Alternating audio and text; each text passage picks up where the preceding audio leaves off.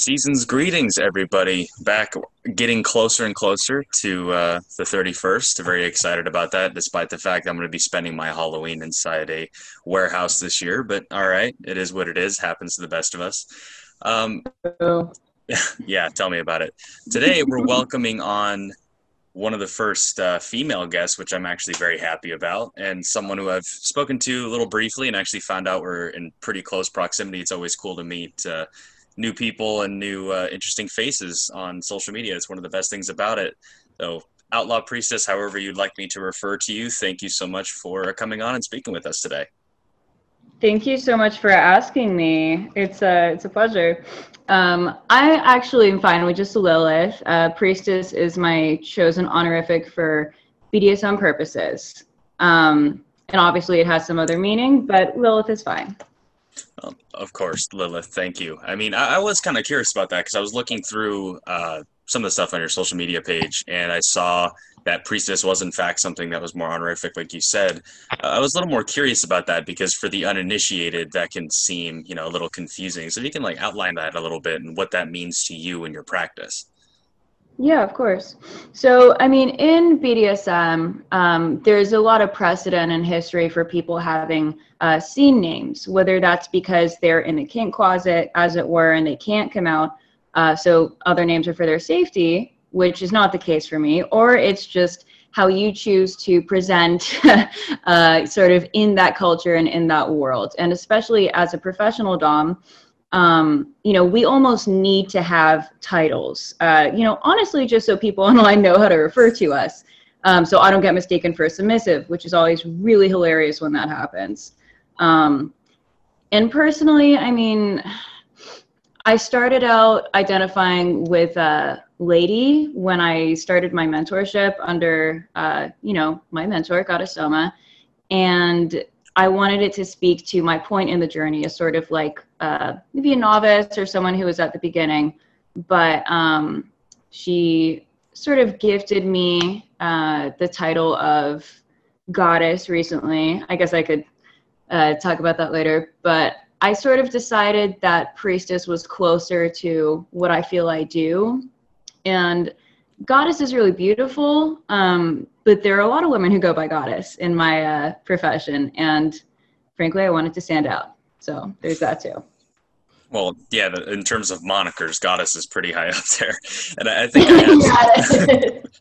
I have, I have, that's setting the bar pretty high just right out the get-go. But I have seen other people who go under Goddess as an example, all these other titles. Like, it's very interesting if you look at the history of it, like you were saying, these are titles that people would identify with since they had to stay in the closet. And that's, of course, very much not the case anymore, at least not what it used to be. Your line Mhm. of work is not new per se, but in terms of its societal acceptability, it is definitely becoming new. How has that experience been for you in actually doing the work that you do? Sometimes I think about this. We're definitely shedding a lot of stigma. And for me, like living in Los Angeles and California, I definitely don't experience anywhere near the kind of stigma or issues that someone in maybe a smaller town might deal with. And I think actually our mutual friend, Patrick, aka Biker Witch, asked me like if I've run into any of that. And I said the same thing that I'll say right now. I've literally cut anyone off the second they start saying shit like that. Uh, so yeah, I mean, I think it's really, especially because of the plague with, there's almost this cliche of like people joining OnlyFans and stuff. And like, may the gods bless them. But I hope people realize and take away from this that like, whatever kind of sex work you're doing, whether it's online, doming, camming, whatever, it is work. So when we all sort of go back to quote normal or whatever that means, this will still be work, whether it was an experiment for someone else or if it's a career or a stepping stone or whatever it is for you. Yeah. So I I could think agree. it can. Oh yeah, definitely. I mean, being in Los Angeles in terms of doing work like that, you're in the mecca. There's all kinds of different Oh yeah. personality types and things like that going on out there. I think to kind of clear it up a little bit because I think this can be a question. You hear the word sex work and immediately you're like, oh, prostitutes. That's immediately what people Right. tend to jump to. So in terms of like what you actually do and the services that you provide, what is it that you do and what is it that you feel you provide?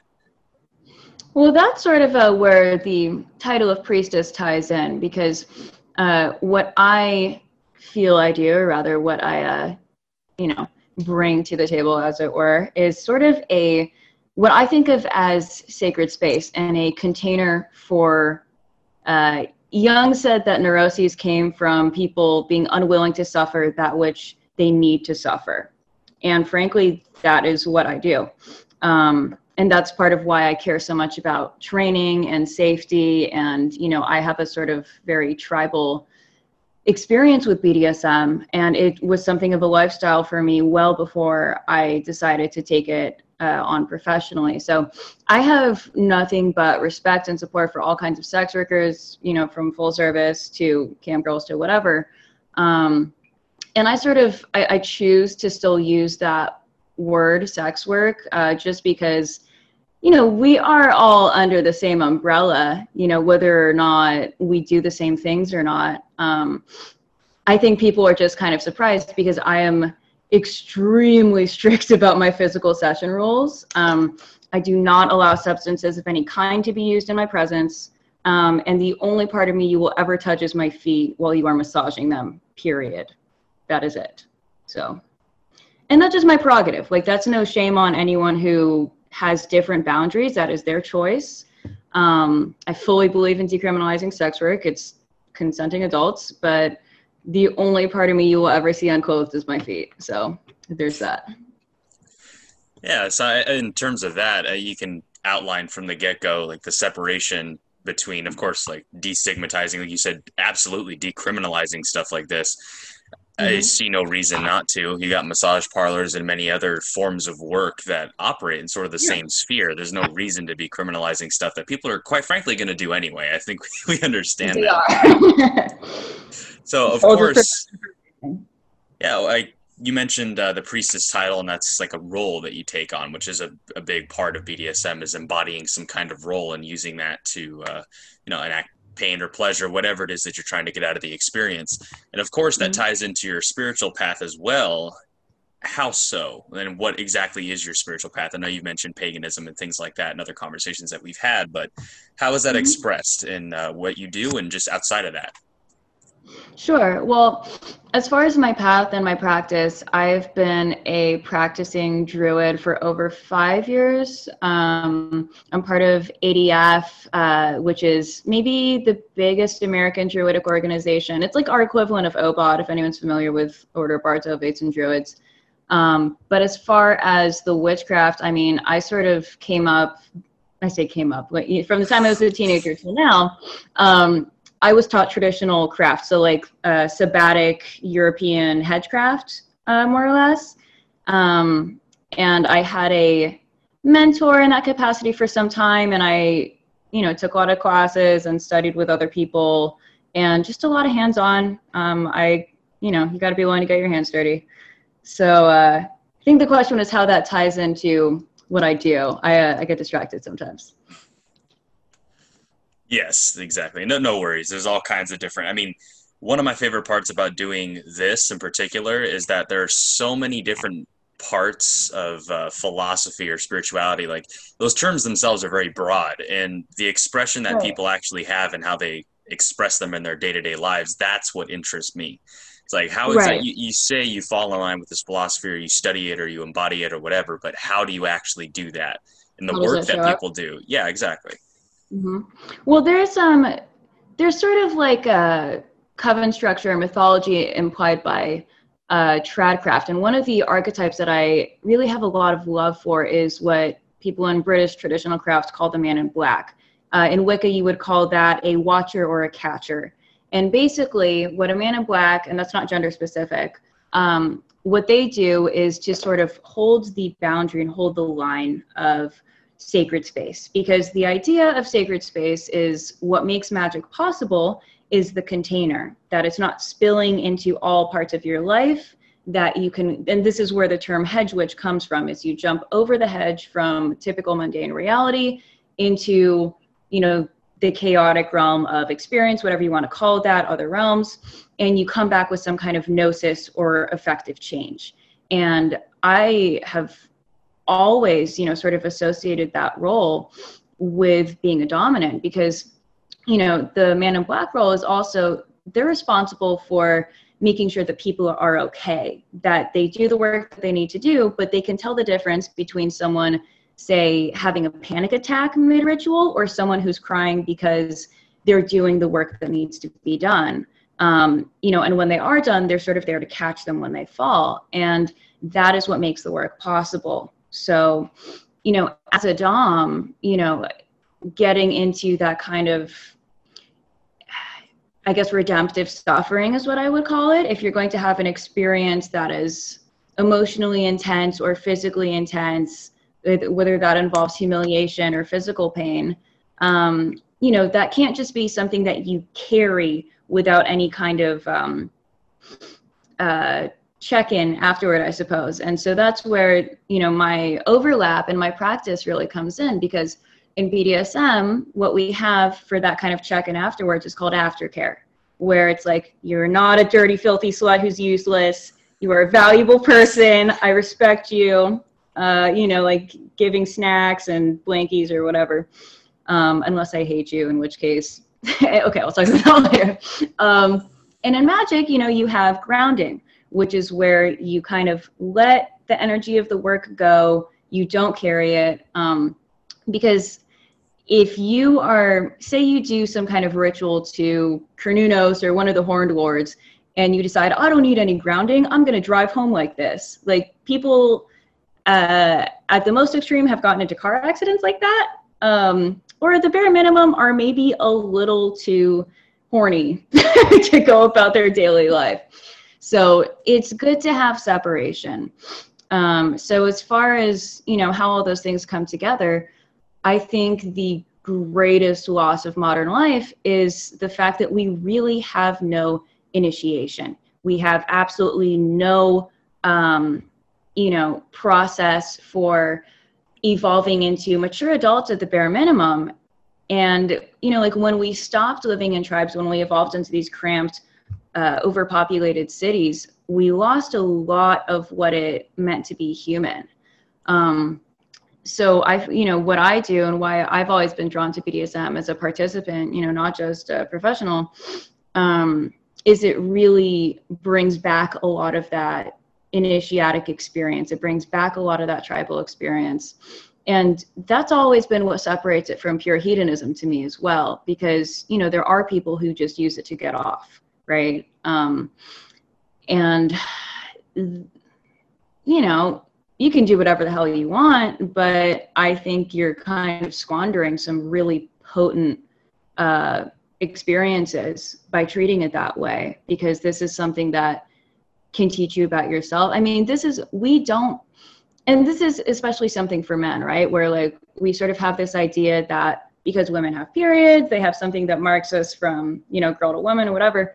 But men, and like Robert Moore talks about this in his work, it's like you either get the military, fatherhood, or some kind of massive trauma, but there's no like, you know, you go out and find your spirit animal and come back. And that's what's so fascinating to me about the world of mythology and about sort of indigenous practices anywhere in the world, because we used to have rituals for this. And without those things, I think people are seriously lost.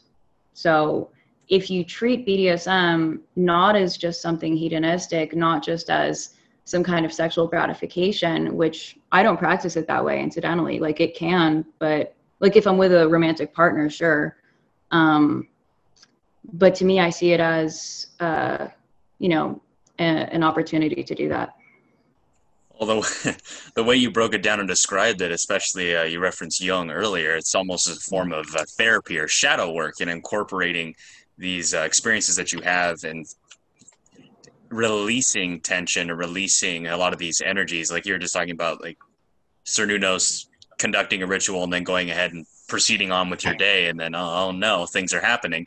It's a form of grounding. It's a form of not just expressing or getting rid of things, but of almost like spiritual evolution. It's a form of spiritual practice for you.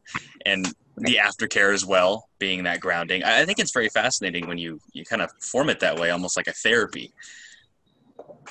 Thank you. I mean, I like to say that BDSM at its best should be therapeutic. It's definitely not a substitute for therapy if that is what you need, but it should be cathartic. It should be in some manner redemptive. Like it's definitely another method to achieve gnosis, in my opinion. So. Yeah, that's a very I mean, I haven't read anything like that going back a couple thousand years, but I wouldn't at all doubt that gnosis and this idea of progression, this idea of gaining a deeper level of understanding, it only makes sense that you can experience that through physical experience. Right. We're very much grounded in the physical world, but that also ties into knowledge that goes beyond that, and understanding, the synchronicities and subtleties of existence in our lives. And I definitely, of course, sex work being an emotional experience as well, it can very easily tie into that. In that way, it definitely is like physical experience, and even sex as an extent has been a part of rituals for a very, very long time, and even modern day rituals as well. Definitely. I mean, there's that's one of the other archetypes is the sacred whore that integrates you into a more complete individual from your sort of raw base ingredients. But yeah, there's I can't remember the exact names of the tribes, but this was part of my druidic homework. There's something called the Dedicant Path, where you have to do a lot of writing and a lot of research to sort of earn your next stripe as a druid. And one of them was to research, who used to live on the land wherever you're living. And I think it was the Tongva and Gabrielino tribes. And their initiatic rites for men were absolutely physically intense. I mean, they would physically flagellate you, right? So that's something I do, is flogging. They would have them you had to put fire ants on your own face as a show of courage. And if you refused to do it, you were marked as a coward and you never lived it down.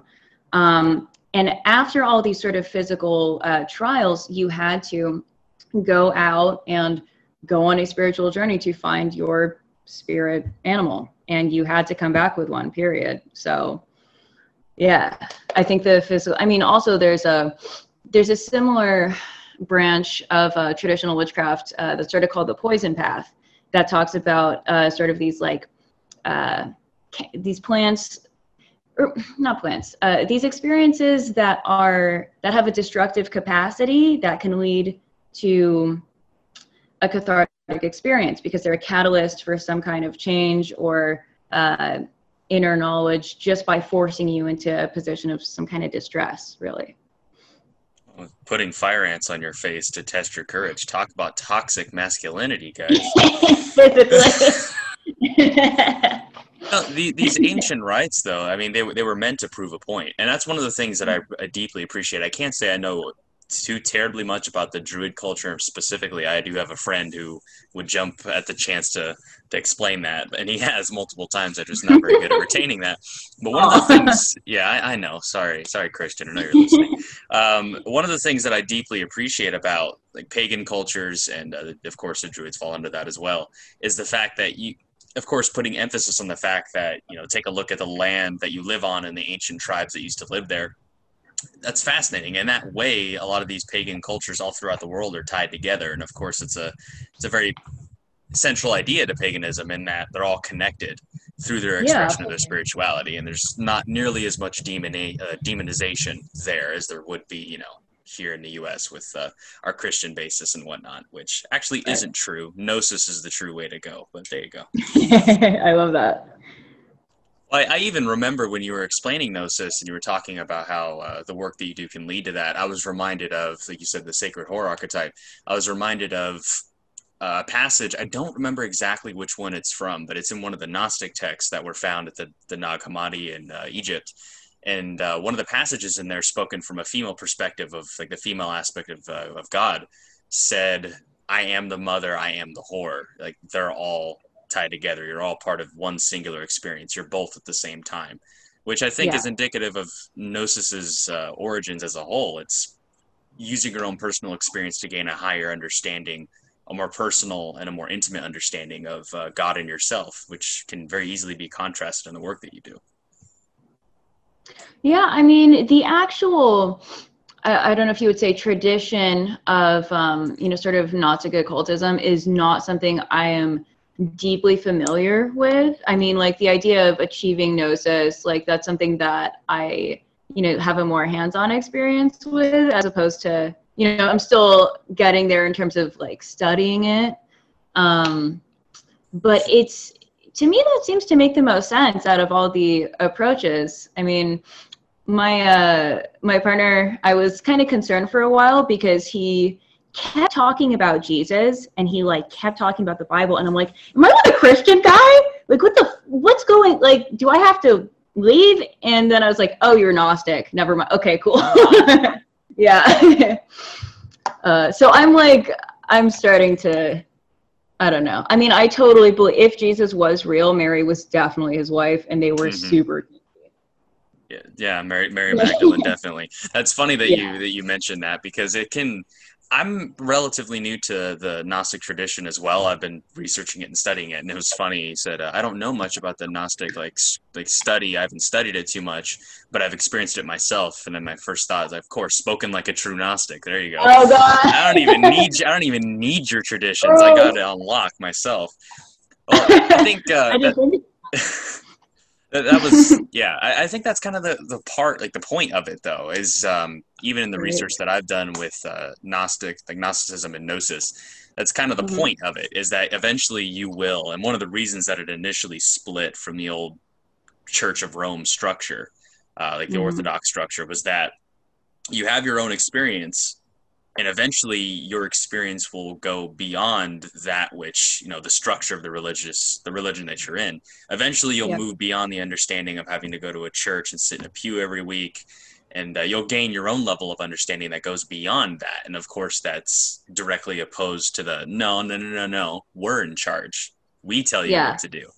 Yeah. I think that, it's very liberating in terms of just how you view that, how you incorporate that in your own life.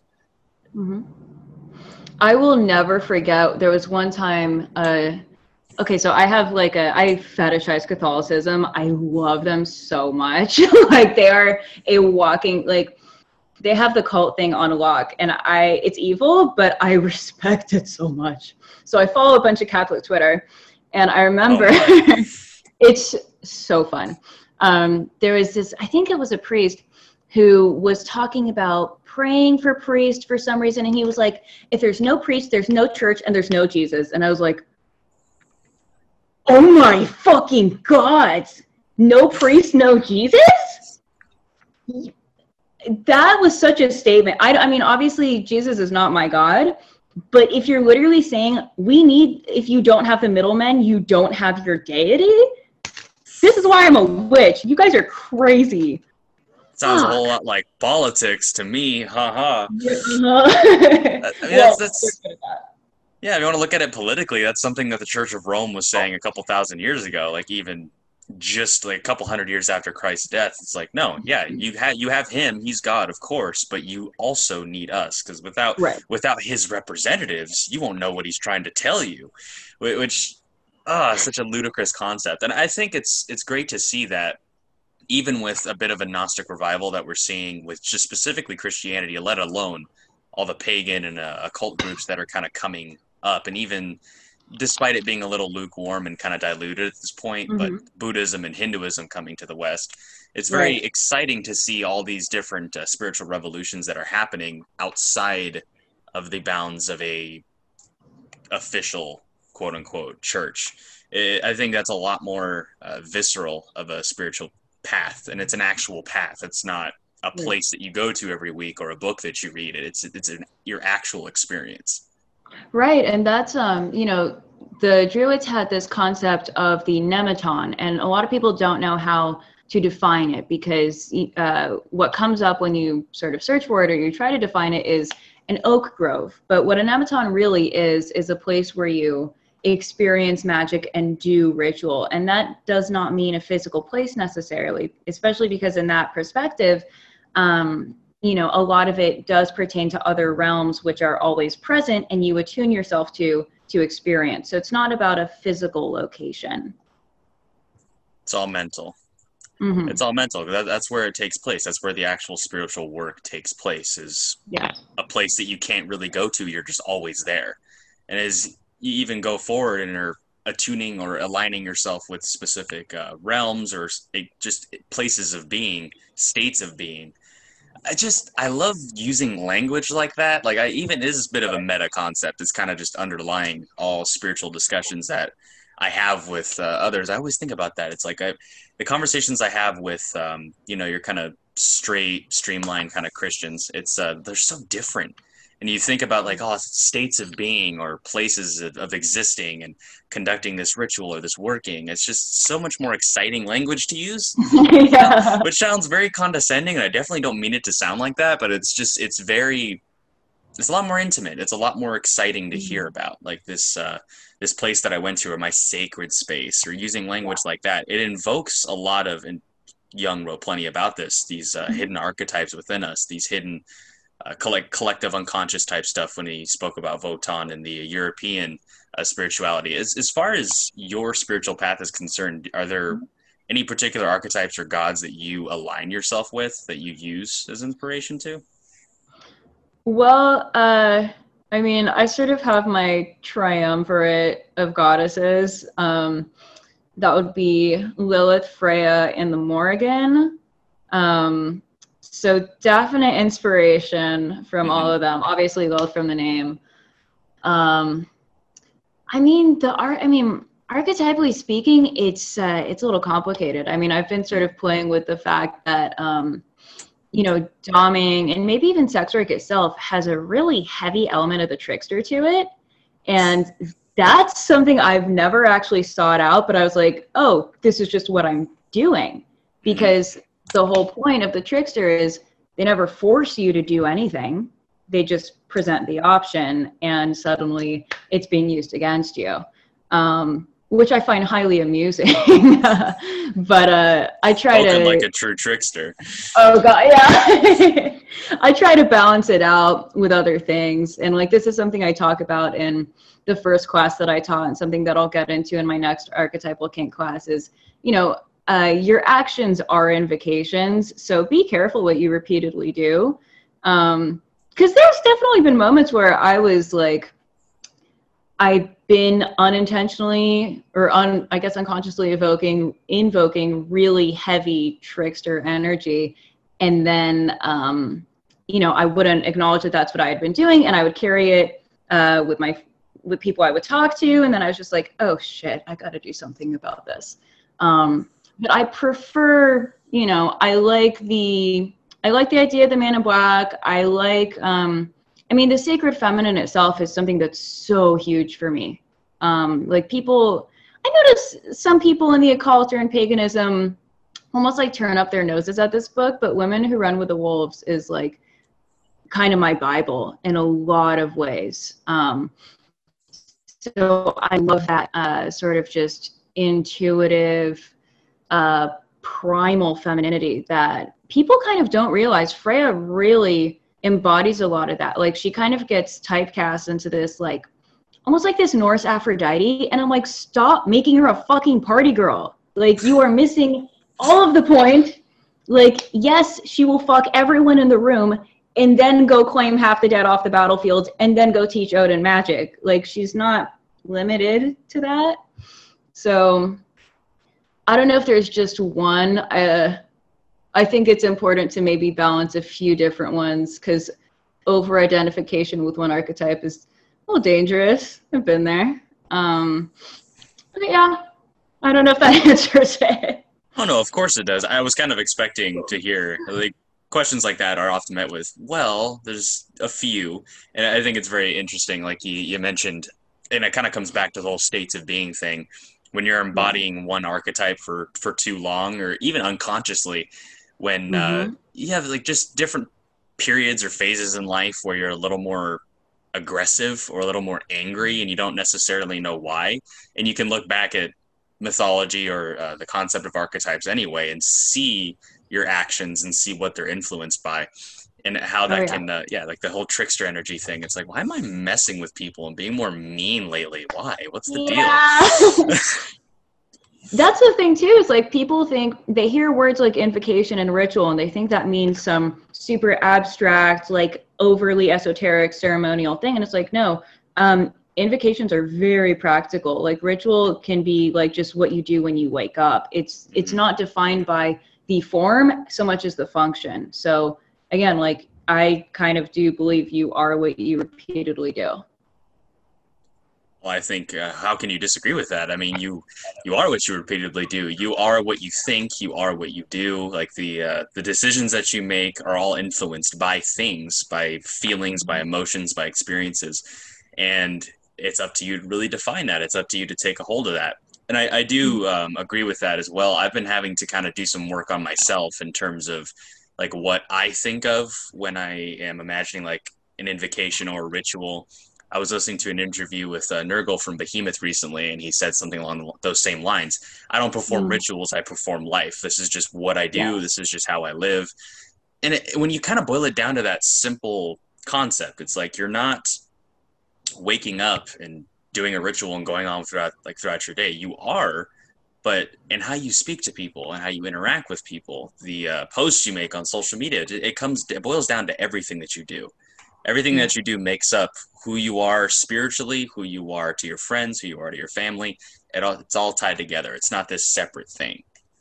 Definitely. And that's something that I would really like to refresh the conversation on for pagans, especially about the Wheel of the Year, because we sort of still, the way that we do our rituals around it, it's still very tied up in the idea of the Wheel of the Year as purely agricultural, like when we were farmers, which we are just so far removed from that for the most part. Like most of us don't have like an emotional connection to like incorporating sheaves of wheat or grain or whatever into our rituals. And I still see people like, and I'm touched, like I'm as atavistic as the next pagan, like I'm totally a secret trad girl, but like just using those things, the point of the Wheel of the Year and the 8 high days and like the journey of the earth is that no matter where we are, no matter how far removed we are from that experience, is like, that is the experience of being human. It's the experience of being a person, is going from the quote dark times where there's death and destruction and sterility back into, you know, emerging in this form of light, and then you do your activity and what, like, so I sort of feel like, you know, being pagan itself is not so much about belief. It is literally just about acknowledging the human experience, and either you do the Wheel of the Year in some way, or it will unconsciously play out in you. So you can acknowledge it, or you can just let it wreak havoc in your life, I think. Yeah, I mean, of course. I think I've, over the last couple of years, most recently, like 3 or 4 years ago, I was interacting with different like pagan groups and different tribes and stuff like that. And that's something that kind of turned me off from the whole thing, is that a lot of them are so community centric that it seems more like, you know, not to use the word in a condescending or a negative way, but like a cult. It's just this, it's very culty. We are a tribe. We are one together. And I feel like when you kind of boil it down that way, it's no different than a church congregation that meets up once a week. That's essentially all it boils down to. When it's not founded in the human spiritual experience, like you actually going through this cycle yourself and communing with one another as brothers and sisters, you know, I can understand that. But when it's so centered in this like groupthink and identity that you use this to create within yourself, like, we are pagans. It's like, okay, I asked you who you were. That doesn't answer the question. You just said what you do. That's fair. Like, I was also thinking, oh, I'm sorry. Go ahead. Oh, no. Go ahead. Yeah, I mean, well, you were sort of talking about a bit ago the, you know, the thing with the church being the direct mediators of divinity on earth for people who work that way, and how, you know, sort of limiting that is. And I really strongly feel like people who, I guess, convert to whatever form of paganism they're doing, they sometimes do not check their baggage, and they continue to practice whatever form of paganism or craft the same fucking way they did their Abrahamic religions. Yep. And that's why you see these cults of personality, and it's why you see these people trying to create hierarchies, and it doesn't work, but they're doing what they know because they're not adapting to the fact that we literally we don't have a Bible. We do not work the same way. We're not hierarchical in that way. And as much as, you know, again, like I love tradition and there's so much value to earning your stripes and having like a family experience, it's why the coven structure that was so big from like the 60s to the 90s has fallen apart, because people, it's an ego trap.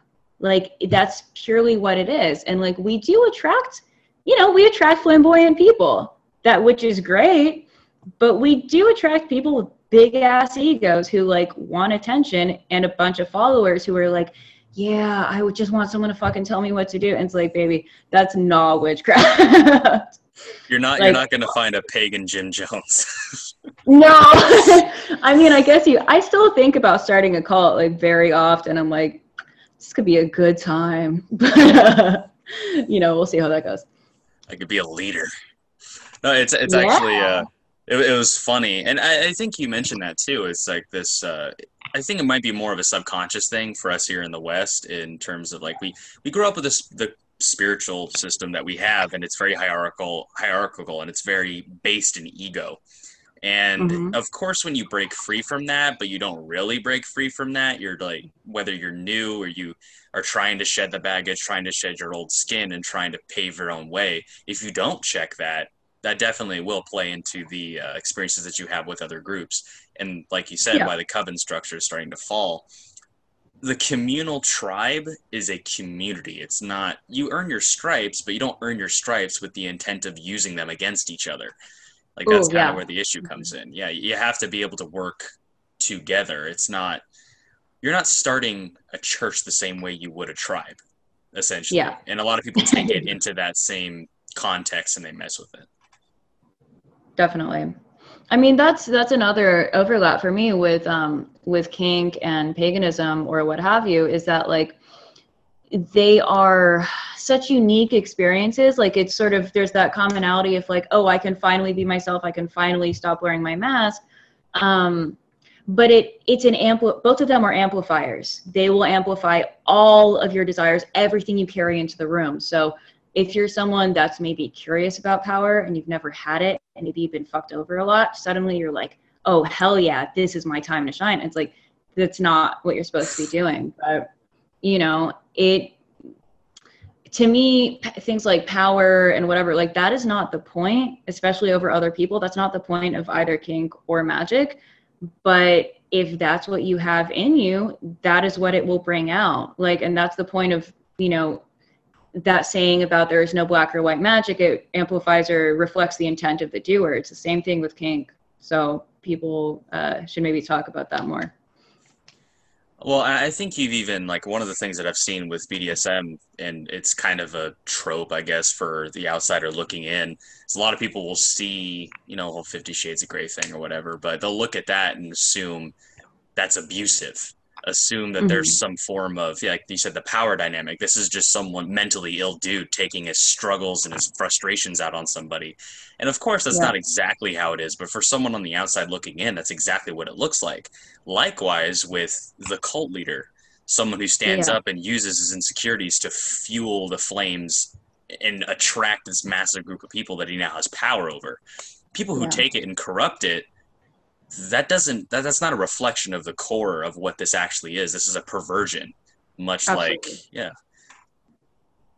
That's totally right. I mean, and that's again where I've gotten a little less afraid of sounding snobby with time. Like that's the issue with hedonism in both things. And like tourism is really not a new thing in either scene. It's especially not new with magic. Like people, I feel like this is one of the ways we virtue signal to each other, is like we sort of talk about all the ways that newbies are ruining things and like that goddamn Vikings TV show. And it's like, baby, there was Charmed in the 90s, you know what I'm saying? Like there was, and the fact alone that all of the big traditions in the 60s, like even one of the big Druidic groups in America, it was literally started by a bunch of dudes who read The White Goddess one time, dropped a bunch of acid, and they're like, we're going to start a tradition. Like, none of this is people being a little overexcited and eager. That's not a new thing. It's how we deal with it that should really reflect on us if we are a, quote, community. I'm honestly, if you don't go through that phase, like, I would be a little surprised because, yeah, it is that exciting and it is that awesome. But it is supposed to, you know, you're supposed to kind of integrate that energy a little bit, maybe in a year or two, but it's okay. Well, of course, that's what you learn when you're on the path. Like eventually you figure out like you are a tourist in the beginning and you're trying a bunch of different stuff out. I've done plenty of that throughout my life. It's like, oh, look at Yeah. this cool thing. And then I look into it and I'm like, it's whatever. Oh, look at this Yeah. cool thing. Like you go through phases and you start understanding and learning more about yourself. And eventually, I mean, maybe you'll find something that fits. You'll find something that sticks and you'll be willing to put the actual work in. Yes. You're not going to figure it out by watching a TV show, but that TV show can be a great inspiration to actually go down a path or choose something that you wouldn't have otherwise done. Totally. And to hear that, like you said, the virtue signaling thing, I saw that a lot. This was around the time when I was looking into the other like pagan groups. It was when that TV show was like kicking up and, you know, all that. And everybody's getting all excited about it. And you see a bunch of cosplayers and stuff like that on Facebook. And I'm like, that's really cool. You know, if that's something you like to do, then awesome. But that's not a reflection of the actual tradition. And that's fine. You can be excited about it all you want, but eventually you're going to have to go beyond that. And to everybody who's sitting on the back, like, and criticizing these people, these posers, whatever word you want to use, it's like, it's okay. They'll go away. They'll fade away. Literally just close your eyes and they will be gone. Like, it's really not that big a deal. Exactly. And there's no reason to place this like life or death significance of it. And I think you see a lot of that in the occult or with magicians. It's this sense of superiority, and that's fine. Everybody has it for something, but it is a little discouraging. The worst thing for me is to see that, whether it be with something like BDSM or something like spirituality, is to see someone new and someone fresh who's really excited about it get cast aside and condescended to and talked to like garbage because they don't understand everything yet. Or they're super excited. Yeah, I mean, I really hate that. Like, that's something that I've tried to remember, like, the further that I go with both things is, like, I will maybe never forget, like, just how mean and snobby so many people in BDSM were to me when I started, because they're just like, who's this overexcited little twerp? And I'm just like, look at me now, bitch.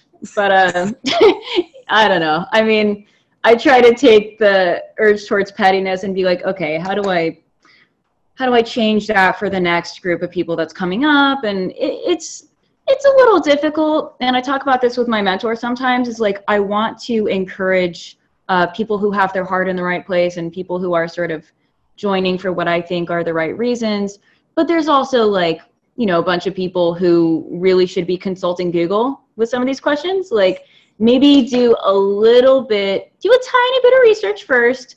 And if you can't find the information yourself, or if it's something that truly must be experienced with another human, by all means, you know, like, I'm happy to talk. But I also don't want to be a substitute for Google. So there's a balance. Yeah, because at that point, if you're being sought out, and I see that quite a bit with people who are considered experts or who are, you know, been around in their field for a little while. And sometimes people go about it in different ways. There was one post I saw recently where this rather big public figure like totally went after his fan base because someone asked him like, oh, hey, where do you get your like leather bound journals that you have made from? And he like just completely lost it on this guy and like took it to social media and was being very just douchey about the whole thing.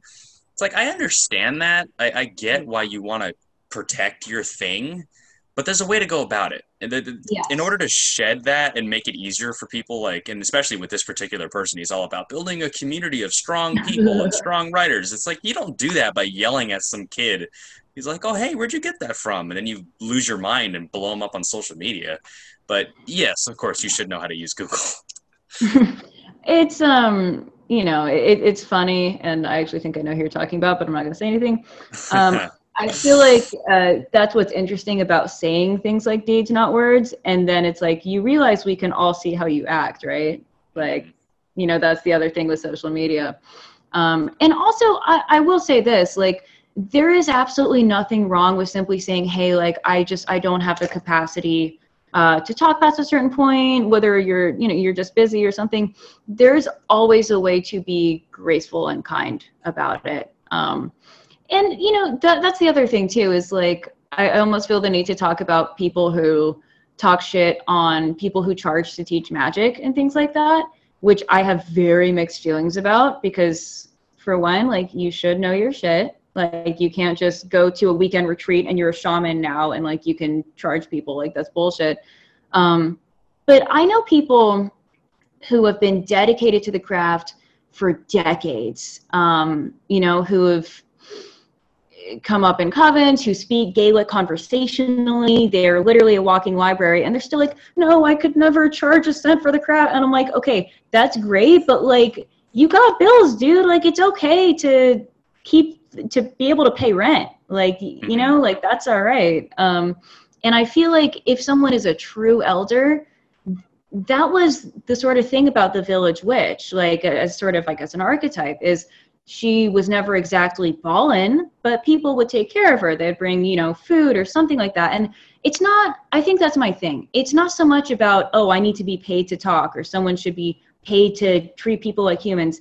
Just do whatever little gesture that you can. So, because it's about reciprocity. It's about, if, I don't want to say paganism as a blanket term, but what I think of as being pagan, whereas for Christians, their virtue is allegedly forgiveness. I think it's horseshit. Our thing is more hospitality and reciprocity. I'm sorry, I'm in a mood today. But that's the thing, it should be energy exchange. So if someone is sharing with you, then even if it's something little, like, I know that a lot of this is on social media, so you can't, but when I will sometimes, I've been accused of being a little elder reverential because, again, like, secret trad girl, like, when I've had coffee or lunch with people that I'm trying to learn from, I'll like bring them baking, I'll at least pay for their coffee, like just something. So it's like, I respect you, I see you. But yeah, it doesn't need to be ridiculous. Well, that's an expression of the human element, you know, when you're actually, because I'm the same way, and I mean, at least not to my face, nobody's accused me of that, although I'm sure that's happened before. Yeah. I like to operate the same way. I like to be courteous. I like to, especially like if I have someone on here that I speak to for a little while and afterwards, like, let them know that this really meant something to me. I learned a lot from you, and that this actually means something to me. And I think I see a lot more of that in pagan groups, despite the whole cosplay element of it that is present sometimes. It is a lot more communal, and especially I can throw Paul Wagner out there as someone who I've actually had on here, and I greatly admire, just on a business level and on a personal level as well. Just interpersonally, has been nothing but exceptional. And I do promote that stuff. I do put that out there. I do, you know, make it known that this is something that actually matters to me. And I can't think of a better example in terms of someone who, or an organization really, of someone who has a message but actually expresses it in a way that is meaningful beyond just, oh yeah, support each other, guys. It's like, no, I have a question and I will answer it for you, and I will help you in any way that I can. And I find that to be the most inspiring part. And I think in terms of like just kind of rounding out this whole thing, you have your own coven, which is fantastic. You have your own tribe, however you want to label it. Coven might be a misnomer, but yeah, it might be a misnomer, but, you know, interchangeable, whatever. How does that dynamic work, and how did you go about meeting those people and, you know, building that dynamic with them? Sure. I mean, what I think of as my tribe, I kind of break up into two separate things, and there's some overlap, but they are separate. For my magic and my sort of pagan people, I sort of mentioned, I think before we started recording, maybe, I have my people in Upland, where it's one of my best friends, Celestra, and she has two daughters, one 19, one 14, and her husband we call Weasel. And I lived with them for, I think, about a year when I was just epically broke. Like, I was 18 or 19. I had quit I used to work in an office, actually. I worked at a software insurance firm. And I was literally getting gray hairs and like throwing up every day. It was not working, and I had to change something. And I was in a bad spot, and they were definitely there for me. And she's also a priestess of the Morrigan. So that's where we sort of started to build that. And I actually met their daughter first. I met the oldest one when she was 14, and she's 19 now. And there's, you know, it's kind of about literal family on that side. And I have some other people who I've met later in life, but I actually met them basically by meeting their eldest, when she was younger at a Beltane ritual in Los Angeles that was put on by the Green Man. And I just see this really sweet looking little girl who's just like kind of hanging out by the maypole. And I was like, what? Your parents are cool with this? And the short answer is yes, they are. And they're awesome. So I love you guys. As far as BDSM, it's actually really interesting. I'd been, I guess you could say, practicing for, let's just say when I was 18. Let's just say that for legal reasons. But I was dating another professional dom for maybe like a year or so, and I'll just say, like, Master Phoenix is a really, really sweet guy. He's one of the best rope dudes in Los Angeles. And he apparently has great taste in ex-girlfriends, because he was like, you gotta meet my ex. And I was like, what the fuck are you talking about? I do not want to meet your ex-girlfriend. You are smoking crack. And he was like, no, just listen. And he was talking about my now mentor, Goddess Soma. And he was like, you will take over the world together. And I was like, that's some big words, dude. All right. He was not wrong. So basically, Soma is sort of, and I guess to a degree, Phoenix, are both part of what's called Servitus family. And Servitus is one of the longest running sort of BDSM families, I want to say in the country, maybe definitely in the Los Angeles area. And they've owned a couple of dungeons over time, one in San Diego, one in downtown LA. They're both not open anymore. That was kind of before my time, unfortunately. But it's we're not what's called leather. Leather has a very strict sort of protocol on how you earn your stripes, as it were. But, I have my mentor, and then she had her mentor, who I call my Yaya, Domina Angelina. And, they both have some different styles. I mean, my mentor was taught what's considered traditionally, as in she was trained as a submissive, which is how leather people do things, by the way. And Domina is a very leather type person. But Soma and I really just started by spending time together. And I did eventually ask her to sort of take me on, and she said yes, and I cried. But, it's very conversational. She's actually a Buddhist, and she's a meditation teacher in addition to being a dom.